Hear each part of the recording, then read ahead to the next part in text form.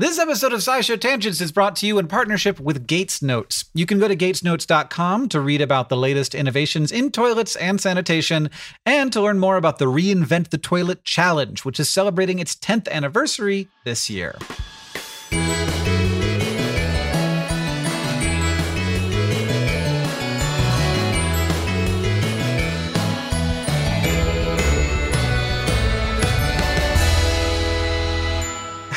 Welcome to SciShow Tangents, the lightly competitive science knowledge showcase. I'm your host, Hank Green, and joining me this week and sitting in for science expert Sari Riley is science expert and Tangents editorial assistant and writer and co-host of Journey to the Microcosmos, it's Deboki Chakravarti. Hello. Hello, how's the Olympics going for you? Do you care at all? I care when I want background noise. It's been great to be able to turn it on just when I need something, but I've been having a hard time with sports this year where I've been getting into it and then hating myself for it because I get so stressed. It's just you get too much into it. Yeah. An interesting thing about this Olympics that I have enjoyed is following all of the athletes on TikTok, where I realize that that's just like party time village. Yeah, and they're all 18 and going insane. Yeah. I've definitely read all those Secrets of the Olympic Village articles in the past when they've come out, and now seeing it live on TikTok, I'm like, this is great. This is seeing how they test out the cardboard beds. I'm like, yep, that's perfect. That sounds about right.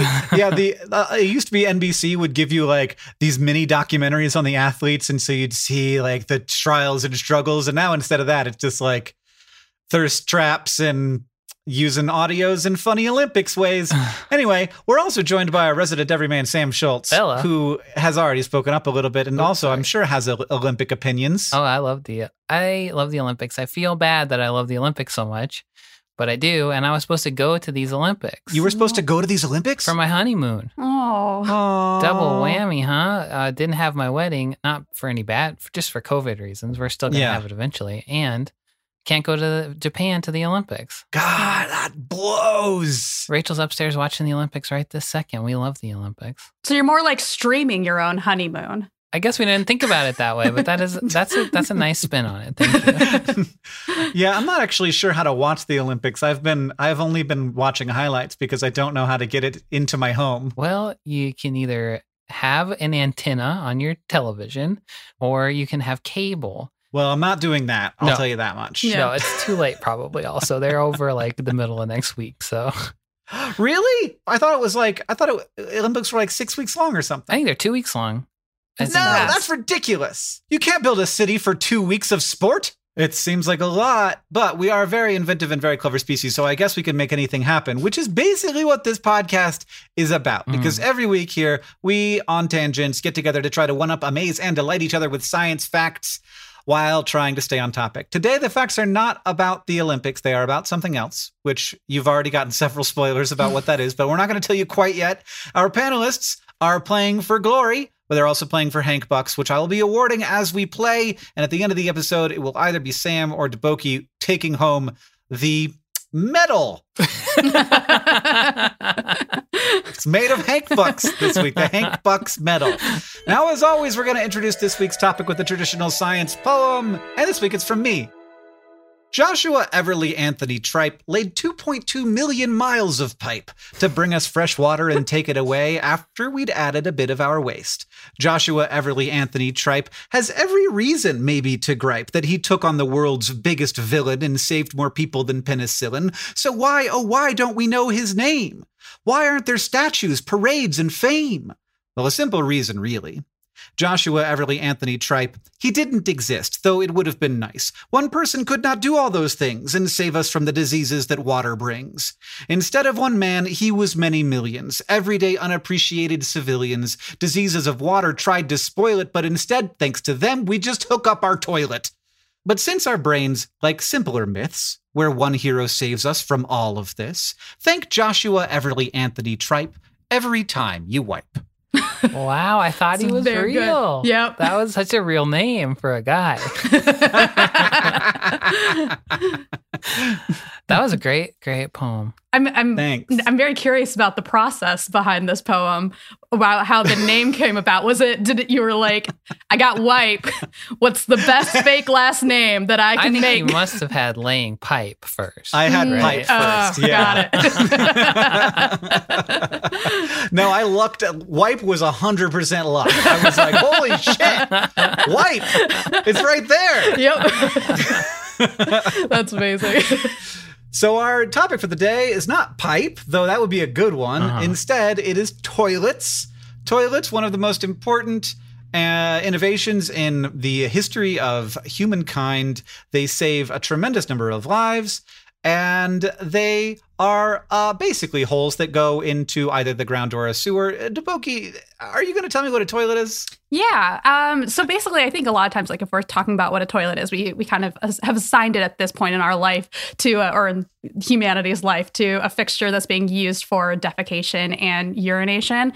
Oftentimes, it is a water-flushed bowl with a seat. So I think that's what a lot of us are familiar with. But obviously, there are many other types of toilets out there that we use. There are porta potties. There are squat toilets. There's a lot of different forms for basically collecting our waste and sending it somewhere else to be disposed of. And any of those is a toilet? So I would want to say that if it gets collected, and it's kind of like being designated as a spot for this collection, then I would argue it's a toilet.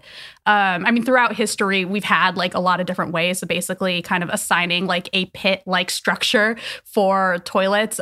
Romans are usually credited with like the early sewage system innovations. One of the first citywide systems was called the Cloaca Maxima and was built around 600 BC or so, plus or minus a few hundred years. So I think there's both like the toilet as like the toilet thing, and then there's also the sewage system that we connect it to. Sure. So those are kind of like both parts of it. But I would think of the toilet as the actual instrument for collecting the waste.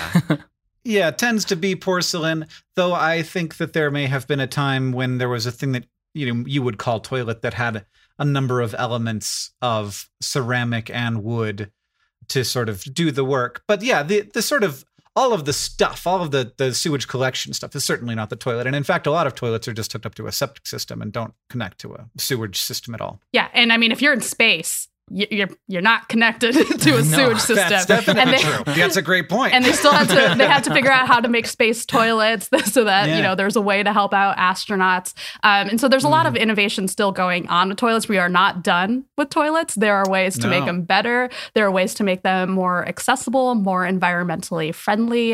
This is where the Gates Foundation's Reinvent the Toilet Challenge comes in. And also people there are researchers studying old toilets to see what we can learn from those about toilet technology and its long storied history. Do you know where the word toilet comes from? Because there's ode to toilet, and that's not toilet water. That's something else that used to be called a toilet that we don't call a toilet anymore, right? Yeah, so the word had nothing to do with, originally with waste. With pooping. Okay. It was used in the 1530s in English as a cover or bag for clothes. It originally comes from the French toilet, meaning a cloth. So I think it was a cloth thing, but then it apparently went on to refer to upper class dressing rooms. So things like mirrors, brushes, that sat on a table and that you would cover in cloth. And then around the 1800s, toilet referred to combination dressing rooms and bathrooms. And I think that's where it kind of started to shift. So Americans then took that, and by the end of the 1800s, just kind of referred to any inside bathroom as the toilet. So that would be a bathroom that's inside versus an outhouse or a water closet. And then in the early 1900s, we Americans started calling the porcelain poop thing the toilet. So it just kind of got reduced from there, from the room down to the actual thing. That's very weird. What the hell? I mean, I guess this makes me feel like when it comes to naming things that are a little bit taboo, all bets are off. People are like, I don't know, I'm very nervous. Yeah. We have to pick the fanciest French word we can think of. There's this additional note that toilet paper came around in 1884, but the Middle English equivalent was arse wisp. Arse-whisk. Yeah. So yeah, I think there's just, when it comes to the toilet, like the vocabulary is just, there's a whole myth about how the guy who invented the toilet was named Thomas Crapper, and that's why it's called the Crapper. But that's not true. There was a guy, though, named Thomas Crapper, and he was a sanitary engineer and businessman in England in the mid-1800s. But his real innovation was rebranding toilets to be a thing that you could, like, show off and sell. So he would actually, like, show them off in showrooms to try to, like, get people to be excited about buying toilets. So were there Crapper brand toilets?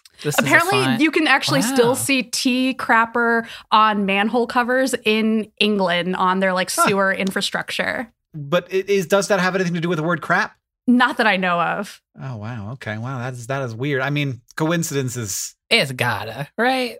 No, it's not related. It's not? What the hell? No. He was just like, well, that's my name, so I guess I have to do this. Yeah. That happens all the time. I got my tendon reattached in my hand by Dr. Hand. I guess you're right. So I feel well informed on what a toilet is now, though it turns out to be broader than maybe any of us imagined, especially as we consider how to distribute these things and make them more equal. But that means that it's time to move on to the quiz portion of our show. This week, we're playing a game designed by Sari Riley, actually. It's called Toilet Technology or Carnival Contraption. That sounds like something she would come up with. Yeah. The rules are very simple. I'm going to read to you an invention, and you're going to have to guess whether it was created to upgrade a toilet or to enhance a carnival-going experience. You are not allowed to ask me clarifying questions. All right. Invention number 1. Humans have built all kinds of architecture to satisfy our needs. For separating different rooms, death-defying stunts, or simply nice views. In the 1400s through at least the 1700s in Russia, people would regularly climb a wooden tower as high as 70 or 80 feet and sit on a hollowed-out block of ice filled with straw. What happened next? I'll leave that up to your imagination. So, is that a toilet technology or a carnival contraption? Man, imagine having to climb 80 feet in the middle of the night. Yeah, I mean, like the ice and straw seems like, because like you can go to like a dive bar and still pee in like a urinal with ice in it, and I'm sure that there must be bathrooms with straw in them somewhere. What is the ice for, Sam? Well, I don't know. Does it stop splashing, maybe? I thought it was just like the flushing was the ice. Oh, right. So you don't have to flush. It just melts a little bit. That's what I always assumed, but I think that's what it is. Maybe nobody knows. And it's just a tradition that lasts to this very day. But yeah, in Montana, there's plenty of big metal long toilets with ice in them. Oh. Ice troughs. It's the climbing for me. Yeah, you don't want your pee and poop to be that high up in the air, I'm pretty sure. And you don't want to have to fall that far. You mean your poop and pee? Yeah. I think it's a carnival thing. I don't know how this could be a toilet thing. That's a trick. This is a trick. It's a carnival thing. I want to go with a carnival thing too. You are both correct. It is a early roller coaster-like contraption for winter festivals, of course, because it's Russia. It's a giant ice slide. So you would sit up there and then you would slide down the 70 to 80 feet down a slide. The block of ice with straw in it would be your sled. And people would then careen down a 600-foot-long icy slope with a sand patch at the bottom to slow them down once they got there. Did people die? We assume. I think they must have, yeah. And to be fair, like, someone probably peed on it at some point. Yeah, that's true. Oh, well, yes. What carnival contraption hasn't had pee on it? The sleds did get more advanced over the years, and Catherine the Great built an ice slide with actual rollers on it to make the contraption closer to a roller coaster that we would recognize today. Wow. Regardless, it was super dangerous, and don't put your children on blocks of ice with straw in them 70 to 80 feet in the air. There was, however, a medieval toilet that was kind of like this. There was just a hole cut into a stone. The toilet was called a garderobe, and the hole dumped a long way down into a hole or a cesspit or the moat, depending on the structure of the building. So you'd be pretty high up when you poop, and your poop would go like, wee. Wow. So you would have to hear it fall. It would whistle like a bomb, I assume. All right. Invention number 2. Humans are social creatures, so we want to hang out in groups. So this invention helps you do just that. It's a large oval-shaped structure estimated to weigh around 26,000 pounds, and it contains 15 individual seat tubs that could onboard and hold a group of users at once, though not all of the tubs have to be occupied for the device to work. This sounds like some kind of Roman thing to me. The problem is it also sounds like it could be like a teacup ride. Oh. I feel like you cracked it with the teacup thing. I think it's got to be those teacups. But it's going to be so embarrassing if it's something a bunch of people are pooping in at the same time. Yeah. And then they're watching all their poop like flow into a common hole of some sort just for fun. Yeah. But I think you're right. And I think I got to go with teacup. That sounds like a Sari way to describe that kind of situation. Now I'm wondering if I should go with toilet. This is the classic trap of the smart person on the show. Yeah, I can go full Sari on this and change my mind and then be wrong. You know what? In honor of Sari, I'm going to change my mind and I'm going to go with the toilet. The answer is carnival contraption. Of course it is. It's not like the teacups, though. It's more like a weird, long Ferris wheel, like a short oval Ferris wheel, but it could load 4 cars at once. So there's less time sitting around. So it was a way of like shortening the Ferris wheel time, but it also wasn't as high as a Ferris wheel. So it's probably a little less fun. There were only 15 built because it was bulky and hard to assemble and disassemble for traveling carnivals. There were, and probably still are in some parts of the world, communal toilet bath houses that aren't separated by stalls like we see these days. A lot of imagery online that shows ancient Roman toilets. You just got everybody sitting next to each other on holes. Yeah. And I imagine chatting, They right? probably were having a really good time. Yeah. So I don't see any reason why you wouldn't do a circle just so that we could see each other. You know? Yeah. Hey, Jeremy. It's good to see you. Is that a Roman name? I don't know. Actually, I really don't know. It could be. Our third invention, part of the fun of decorations, is creating immersive experiences. So inventors have taken the boring old back of your chair to new levels of fun. This aquarium tank, patented in the 1900s, is designed to attach or detach from your seat back, and it can hold aquatic animals, plants, decorative objects, or whatever you can dream up to create an underwater paradise wherever you are. So, is that toilet technology or a carnival contraption? So like your toilet tank, hypothetically, if this is a toilet thing, could be filled with fish and stuff. But that water goes in the thing. It goes But is in it the bowl. separate? Well, I guess it could be. Because the other thing is like, wouldn't it be really bad to have fish on a roller coaster? Yeah, but no clarifying. Sorry. This could be at some kind of like, maybe there's like a restaurant at the carnival where all the seat backs have fish in them, or like a river cruise or something. True. That sounds like way more trouble than any carnival would ever go to, though. But it does sound like something a weird person would make the back of their toilet look like to me. This definitely sound like a rich person's toilet. Yes, the richest person's toilet. That's what I'm going to say. Yeah, I'm going with toilet. The correct answer is toilet contraption or toilet technology. There are actually multiple toilet tank aquarium patents with the same general concept. You replace the standard toilet tank with a 2-tank system mounted to the toilet bowl. One chamber works like a normal, though small tank for flushing the toilet bowl. And then the larger chamber is an aquarium that can be removed as needed, presumably to care for your fish or whatever. They're connected by the same lid, and the handle is attached to one side. So it looks sort of like one giant aquarium toilet, but you don't have to worry about flushing the fish. So I guess lots of people have been like, there's a tank and tanks. One thing I know they do is hold fish. So why not? You're going to like cover it with the toilet seat, right? If you put that up, like there's a lot. Yeah, you can't look at it while you're going to the bathroom. Yeah. And your fish are going to watch poops come out of your butt, basically. Weirdly, that doesn't bother me at all. Oh. Does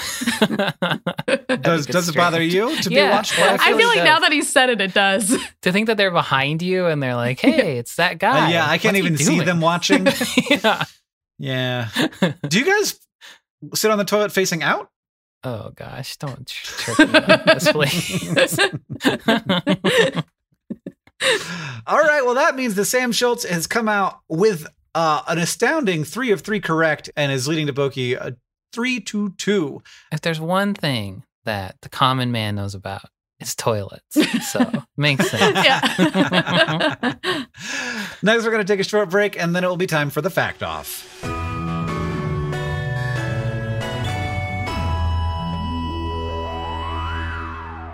This episode is made in partnership with Gates Notes, the blog of Bill Gates. For the last 400 years, toilets haven't changed that much. But that does not mean that toilets are perfect. There are communities all over the world living with unsafe sanitation conditions or living in places where traditional toilet and sanitation methods just aren't practical. The challenge remains to make toilets that are safer, more efficient, and more accessible to people all over the world. And there are scientists and engineers trying to tackle that challenge every day. The Reinvent the Toilet Challenge was founded in 2011 with the goal of finding the most innovative ideas for safe sanitary toilets that don't need water or electricity and that transform human waste into useful resources. In the 10 years the Reinvent the Toilet Challenge has been around, researchers have come up with tons of ingenious toilet innovations that are helping keep people everywhere healthier. You can learn more about the Reinvent the Toilet Challenge and some of the amazing toilets it has inspired at gatesnotes.com.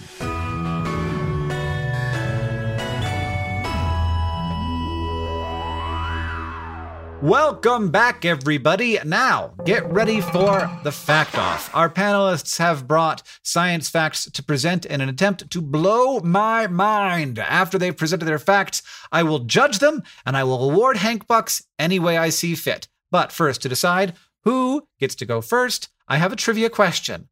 The question is, the S-bend in flush toilets is designed to permanently hold water in the curve of the pipe, creating an air seal that stops sewer gas from entering buildings through the toilet. The S-bend and its successor, the U-bend, represent a simple solution to a dangerous problem. However, these solutions rely on being connected to a sewer system, which isn't possible in much of the world.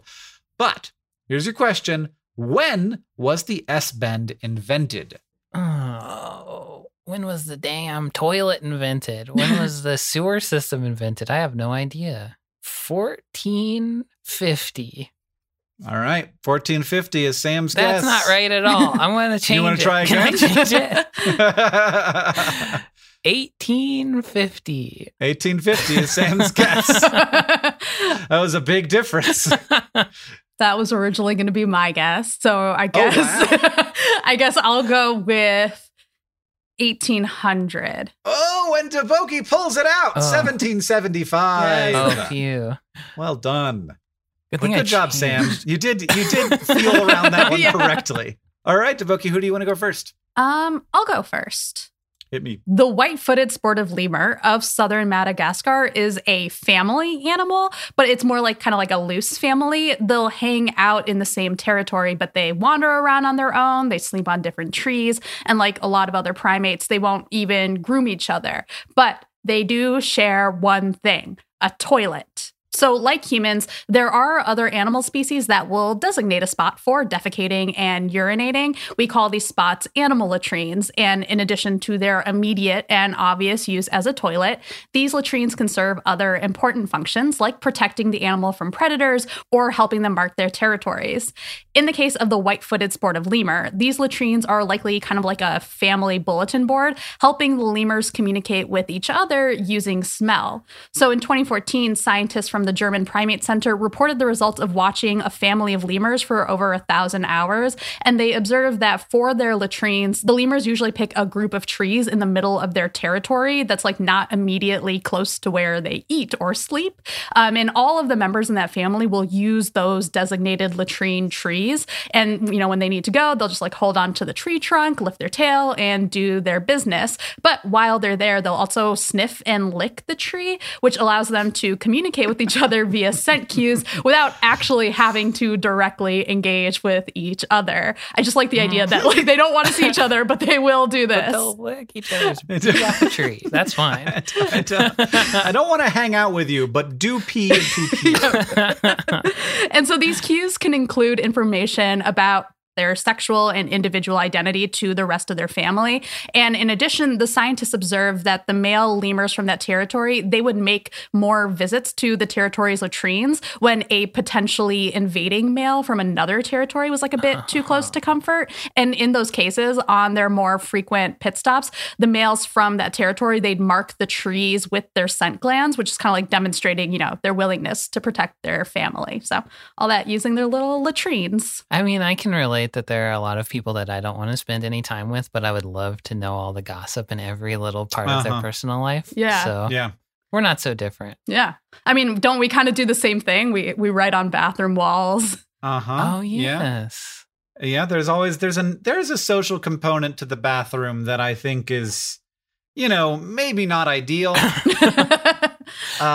But it's definitely there. There always is in movies and TV shows. Like people are like in high school, they're always hanging out in the bathroom, like being naughty. We or used whatever. to do that. But did you? I didn't ever know anybody who used to do that. So well, maybe it went away. Maybe it's more of maybe it was sort of I was on the tail end of that being a thing that people did. Well, I like that. That's very weird. Does this have any impact on the tree getting peed and pooped on all the time? I mean, I assume so. They didn't report anything, but I just assume like all poop and pee, it all goes back to nature. Like it all has it has lots of nutrients in there, lots of nitrogen in there. So there's plenty of. Is there a reason they choose a particular tree? I think they choose the ones in the middle so that it's like in the like kind of marks the designated center. There are other animals that will choose actually like the opposite. They'll choose trees that are or like locations for their latrines that are on the borders of their territories. And that helps mark that for their species. So I think some of that's a little bit species dependent. Cool. I like the idea of there being sort of a central pillar of the community where like you just sort of like have a ring around it. I don't know that I like it being a poop tree, but whatever. But it's the one thing everyone's going to do. It's true. I like that a lot. Sam, what do you got for me? All right. So do you know, and I am hoping that this is a universal experience, that sometimes when you poop and you flush the poop, your poop leaves a big streak in the toilet bowl. Do you know what I'm talking about? Yeah. I do. And that sucks, right? Because what the hell are you supposed to do? Like if you aren't at home especially, leave the streak and just walk away or keep flushing a million times and hope that the streak will go away. And then you're like, why aren't toilets just non-stick anyway at this point? Like they kind of are, but come on. Teflon pooper. That's well, in response to that last question, a team at Penn State has developed a liquid quote, sludge and bacteria repellent spray that can be applied to the inside of a toilet bowl, making the bowl incredibly smooth and poop streak proof. So the treatment is a two-step process. Step one is a spray-on coating of silicone molecules that, when they dry, arrange themselves into like little pokey outy strands that are 1 million times thinner than human hair. Then step two is a spray-on silicone lubricant that kind of gets trapped in the hairs, and that keeps the inside of the toilet bowl nice and lubricated. The silicone plus hair lubricant combo is what's called a liquid entrenched smooth surface, or LESS. The spray sets in about 5 minutes, and the treatment lasts for 500 flushes. And I'll link a video in the notes of them doing experiments with liquid, but then with synthetic fecal matter, where they just drop these big globs of, it just looks like poop. It's disgusting. Why didn't they just use poop? Well, Hank, I don't know. It's a different color than poop, but it does look like poop. What color was it? Well, oatmeal colored. Oh, no. Yeah, it's kind of gross. But I was hoping it would just be like purple or blue. They should have made it a nicer color, huh? Yeah. Well, anyway, so a streak-free bowl is nice, but that is not the primary reason that they developed the spray. So every day, 141 billion liters of water get flushed down the toilet worldwide, and according to the American Ceramic Society, only about half the water that goes into the toilet bowl with each flush is actually needed to make like the flush happen. And the rest of the water is released just to force tenacious poops down to where they can get carried away by the water. But with the super slippery surface, the poop slides down to where it needs to be. Yeah.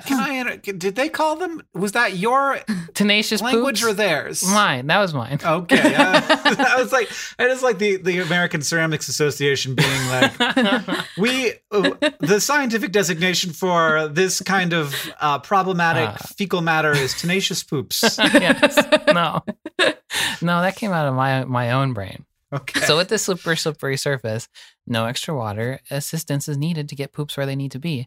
The researchers suggested that with a combo of their spray and then properly calibrated toilets, each flush could end up needing half the water. And on top of that, toilets treated with this spray were found in lab studies to have way less bacteria on them and need way less cleaning, which would make toilets safer. And then there are lots of things that they were taught, like many of the articles also said that this treatment had other applications, but the toilet thing must be like really what they're banking on because I couldn't find any other applications. But it's probably nice to make a lot of stuff really slippery. So in the future, we might not have to worry about particularly sticky poops. And the future may also hold toilets that are more ecological and sanitary. Well, I love that. I do push back against anyone who cares about the bacterial content of a toilet bowl. The one place in the world I am least likely to touch. I think that comes into play more at like in places where a toilet would be helpful, but maybe cleaning the toilet is much more difficult. Or like in hospitals and stuff where you just never know. You just never know if a patient in the hospital is going to just put their face into the toilet bowl. Well, one thing I was reading about when I was researching was that they found some bidets in a Japanese hospital that were spraying out like some really virulent thing. And now people are kind of like, maybe we need to rethink bidets. And since those are more common in the rest of the world, it might be helpful to have a cleaner toilet environment. I was feeling like they were pretty dang equal until I found out that Sam's weird toilet spray might save like 1/10 of the water used by households in America. Yeah, but the lemur toilets save the lemurs. And the lemurs aren't using any water. The lemur toilets use no water. They're watering so trees. Amazing. Is that tree coated in a super slick spray that means that the lemurs don't have to worry about getting sick? No, they're going to lick that shit. They're going to lick it with their mouths. They're going to slide down while they're pooping. Yeah. I think if you combine our facts, you have the perfect fact. But since Sam was already in the lead, I gotta give this episode to Sam because he's looking out for science and the environment, while these lemurs are just looking out for themselves, as far as I can tell. Yeah. And that means it's time to ask the Science Couch. We've got a listener question for our virtual couch of finely honed scientific minds. It's from @happily, who asks, would it be more water saving for everyone to switch to those airplane sucking toilets? And would that even be viable as a public system? That's an interesting question. I feel like it would certainly use less water, but I think there might be more to it than that. So there's the blue water ones where they just like use the blue water. And I feel like that's just, there's going to be that's just like recirculated blue water. Yeah. But then the sucker ones, I feel like that would certainly save water, but you'd need some way of creating the suction. Yeah. So the way it works, like, so our normal toilets, our non-airplane toilets use gravity to basically, when you're flushing, it's like part of what's happening is the gravity is carrying your water into like the sewer system. But on planes, you don't want a bowl full of water while you're going to the bathroom because it's going to slosh around. Same if you're like on a bus or anything, like it's not particularly comfortable. So that's why instead they use vacuums. So they're called vacuum toilets. You'll use the vacuum to basically suck everything into the tank after you flush. So in one thing I found where they were comparing the amount of water that these different systems use, older toilets would use up to 5 gallons of water per flush. Water-saving toilets that are, I think, more recent will use about 1.6 gallons of water per flush. And then vacuum systems use about half a gallon. So what you're saying is we don't need Sam's super spray anymore. Yeah. Or you might be able to like make a combo because there are actually like vacuum assisted toilets out there where like they are flush, but they have like an additional kind of vacuum assist to basically help not use as much water. But there's just not a lot of buying options out there. I guess the market's just not great. But in terms of like using vacuum toilets overall, there are actually places that have not necessarily a lot of vacuum toilets, but they have vacuum sewage systems or vacuum sewers instead of like our water sewers. And apparently they do particularly well in places that have flat terrain, because for our gravity systems, you kind of need a certain angle to be able to get things to keep flowing. Also, the water sewage systems don't work great in places where you need to protect the water, places that get really cold seasonally, places with low or seasonal population density, because like those kinds of places, you're not getting regular use of the toilet. So like people might be flushing a lot one time of the year, and then the rest of the year it's pretty infrequent. So that can lead to sedimentation. So in some of these places, they've turned to vacuum sewer systems because they're a lot easier to maintain. They have smaller pipes and they're like a lot shallower. So you actually don't even need manholes for them. And so even though they're more prone to breaking, they're also easier to fix because they're super shallow. It's very easy to replace things. So people generally seem to like them. But I think because we have a lot of places with the sort of existing sewer infrastructure, it's just sort of a matter of like, well, is it worth it to completely take out the current sewage system and then replace it? Well, I had not ever thought about that being used outside of the traveling vehicle circumstance. I had always assumed, and I guess probably somewhat rightly, that there are reasons why they do it that way on buses and planes, but not on houses, because it works pretty well the way we got it right now. Yeah. Especially if we could get a special poop stick coating spray. We just need slipperier toilets. Thank you, Sam, for saying it the way I should have said it in the first place. If you want to ask the Science Couch your question, you can follow us at SciShow Tangents on Twitter, where we're going to tweet out the topics for upcoming episodes every single week. Thank you to at Pat Kelly Teaches, at XBreAsh, and everybody else who tweeted us your questions for this episode. Deboki, thank you so much for coming on SciShow Tangents. Deboki is often operating behind the scenes, making our games and making our trivia facts and making sure that we don't lie to you. Or except for when we're supposed to lie. Yeah, right. Unless we're supposed to lie. And it is a pleasure to, as always, to have you pop in and out sometimes and share your wit and wisdom with us. Thank you for having me. I've heard that you're also on another podcast that you is about to happen or just came out. Yes. So this week, the week that this podcast is coming out on Friday, August 6th, I have a 4-episode series coming out each week of August for Scientific American's Science Talk podcast. In each episode, I'm going to be talking about basically science books. I'm going to be talking about 2 science books at a time that are on like a similar kind of topic, and just talking about like what I learned from reading them and what I enjoyed about them. So if you like reading about science, or you're looking for some science books to get you through all your science needs, tune into that, and we can talk about science books together. Cool. I do love science books. What's the first one you're talking about? So the very first episode, we're going to be talking about fishes. So I'm going to be talking about The Book of Eels by Patrick Svensson and Why Fish Don't Exist by Lulu Miller. Mm-hmm. God, that one's weird. Oh, yeah, it is. I loved it. It was so good. I thought it was going to be a very different book than it was. Yeah. I thought it was going to be a book about why fish don't exist. Yeah. If you like this episode and you want to help us out, it's super easy to do that. You can go to patreon.com/SciShowTangents to become a Patreon patron and get access to things like our newsletter and our bonus episodes. For example, our first episode of Poopy Peepeepedia came out today. Our only episode podcast. of Poopy Peepeepedia. It's our first episode of Poopy Peepeepedia.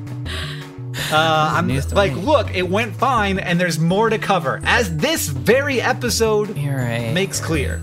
Second, you can leave us a review wherever you listen. That's very helpful, and it helps us know what you like about the show. And finally, if you want to show your love for SciShow Tangents, you can just tell people about us. Thank you for joining us. I've been Hank Green. I've been Sam Schultz. I've been Deboki Chakravarti. And SciShow Tangents is created by all of us and produced by Caitlin Hoffmeister and Sam Schultz, who edits a lot of these episodes. Our social media organizer is Paola Garcia Prieto. Our editorial assistant is Deboki Chakravarti, with additional research this week from Sari Riley. Our sound design is by Joseph Tuna Medish, and we couldn't make any of this without our patrons on Patreon. Thank you. And remember, the mind is not a vessel to be filled, but a fire to be lighted.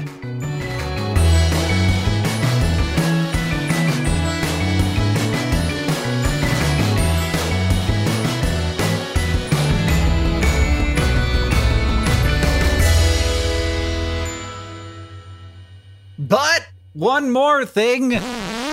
We are trained from a young age on how to use a toilet. You put your butt on the seat and then you do the thing. But in 1982, William O. Holmes patented an invention that connects the other end of your digestive system to the bowl.